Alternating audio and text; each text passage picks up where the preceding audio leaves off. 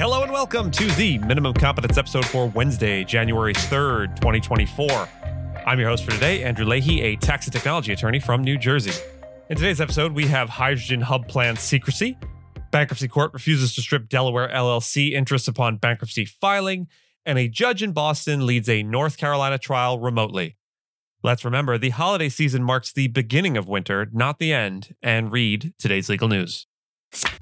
On this day in legal history, January 3rd, we mark a significant moment in legal history with the birth of the Roman lawyer Marcus Tullius Cicero in 106 BC.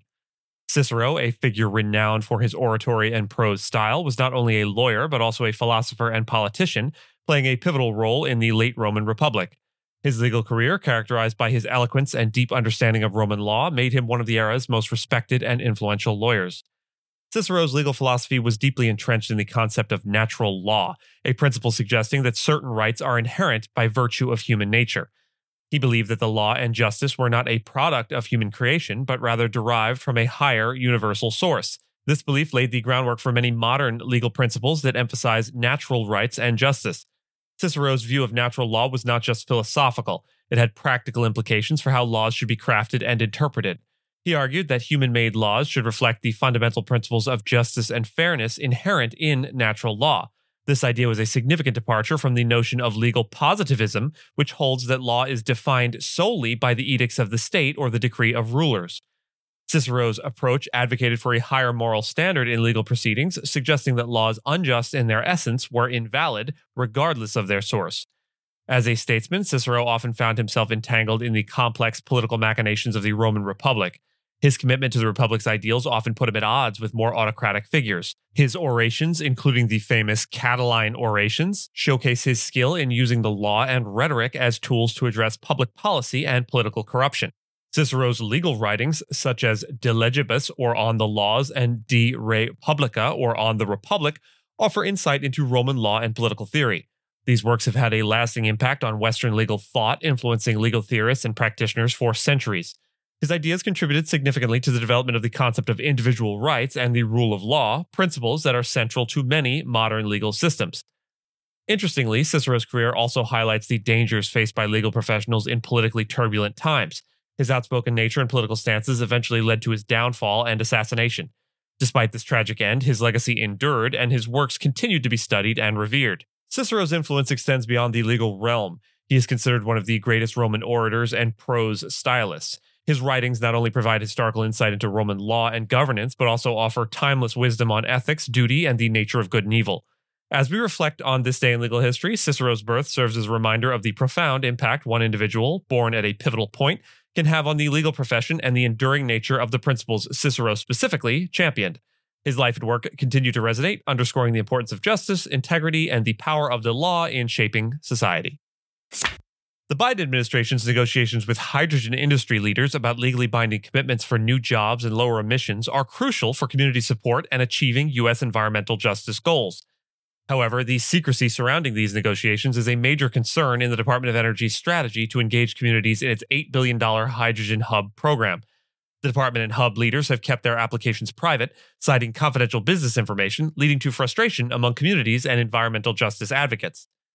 These hydrogen hubs, a key federal clean energy program, are drawing attention from various sectors, but the lack of transparency is creating issues for hydrogen proponents. The DOE is aware of the negative public perception risks and sees the Community Benefits Plan as a way to shape the industry. This plan requires applicants to explain how they will benefit residents and meet the Biden administration's Justice 40 goals. The DOE estimates that by 2030, the U.S. demand for hydrogen could create 100,000 new jobs, and the hubs alone could reduce 25 million metric tons of CO2 emissions annually. The hub model aims to demonstrate hydrogen production, transport, and consumption technologies in diverse U.S. regions. However, measuring the benefits and harms of these hubs and making them public is seen as crucial. A significant concern is the extent to which the hubs will rely on fossil fuel production. Although 2/3 of the project investment is for green hydrogen, a substantial portion involves natural gas with carbon capture and storage, raising concerns about the overall green impact of these hubs. Transparency in project details, given the use of public funding, is a priority for industry experts. In the Midwest, a hub plans to use all three types of hydrogen production, raising concerns about seismic activity, water quality, and potential CO2 contamination. Community benefits and labor agreements are in place, but releasing plans too early might create false expectations among communities. The hub leaders aim for transparency, but are cautious about revealing details prematurely. In the case of In Re Envision Healthcare Corp., the U.S. Bankruptcy Court for the Southern District of Texas addressed a conflict between the Bankruptcy Code and the Delaware Limited Liability Company Act, or LLC Act. The court ruled that Section 541 of the Bankruptcy Code, which creates an estate of all of debtors' interests and the bankruptcy commencement date, overrides Section 18 of the LLC Act, which strips an LLC member of its membership interest upon bankruptcy filing.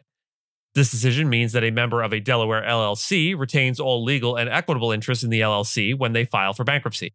Before the bankruptcy filing, one of the debtors, Amsurg Holdings LLC, along with other entities, held management and voting membership interests in Folsom Endoscopy Center, a Delaware LLC. After the bankruptcy filing, other members amended the operating agreement, reflecting the debtor's loss of voting and managerial interest. However, the court, rejecting a motion to compel arbitration, found that the dispute was about the legal rights held by the debtor in the LLC at the bankruptcy's commencement. The court rejected the argument that the debtor only retained an economic interest in the LLC, asserting that any managerial or voting rights became part of the bankruptcy estate. It concluded that Section 18304 of the LLC Act conflicts with the Bankruptcy Code and cannot strip LLC members of their rights upon filing for bankruptcy.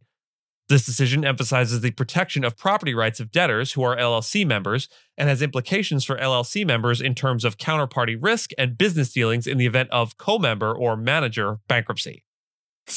U.S. Senior District Judge William Young, based in Boston, recently presided over a bench trial remotely for a case in Asheville, North Carolina. This unique trial involved judiciary officials' handling of misconduct claims by former federal defender Karen Strickland, where all judges in the circuit had to recuse themselves, leading to Young's appointment. Despite the distance, Young effectively managed the trial, showcasing the growing normalcy of remote legal proceedings, a trend accelerated by the COVID-19 pandemic. The trial, which stretched over 5 half days, wasn't without technical difficulties such as audio delays and screens occasionally turning off. These challenges highlighted the imperfections of remote courtroom technology. Judge Young, known for conducting remote jury waive trials for years, took on this case as part of his efforts to assist overburdened court districts. He has a history of helping in various districts, including managing tobacco product liability litigation in Florida and handling dispositive motions for the Northern District of Oklahoma post the McGirt v. Oklahoma decision. During the trial, there were moments of disconnect due to the technology, with Young apologizing for not being able to distinguish the attorneys and sometimes asking for identification before they spoke. Despite these challenges, the trial proceeded with Young and his staff adeptly handling logistics.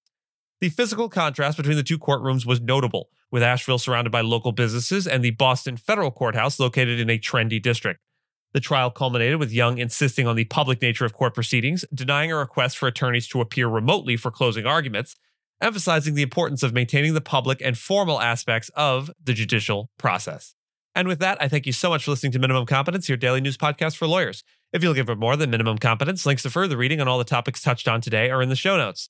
Reviews go a long way towards helping new listeners to find our show. If you have a moment and can leave a rating or review on your podcast player, we'd sure appreciate it. And if you know someone that might be interested in a story we cover, consider sending them the episode.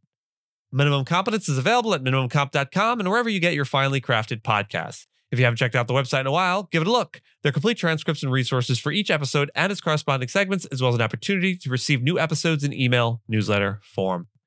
We'll see you back here tomorrow, and until then, normalize naps in 2024.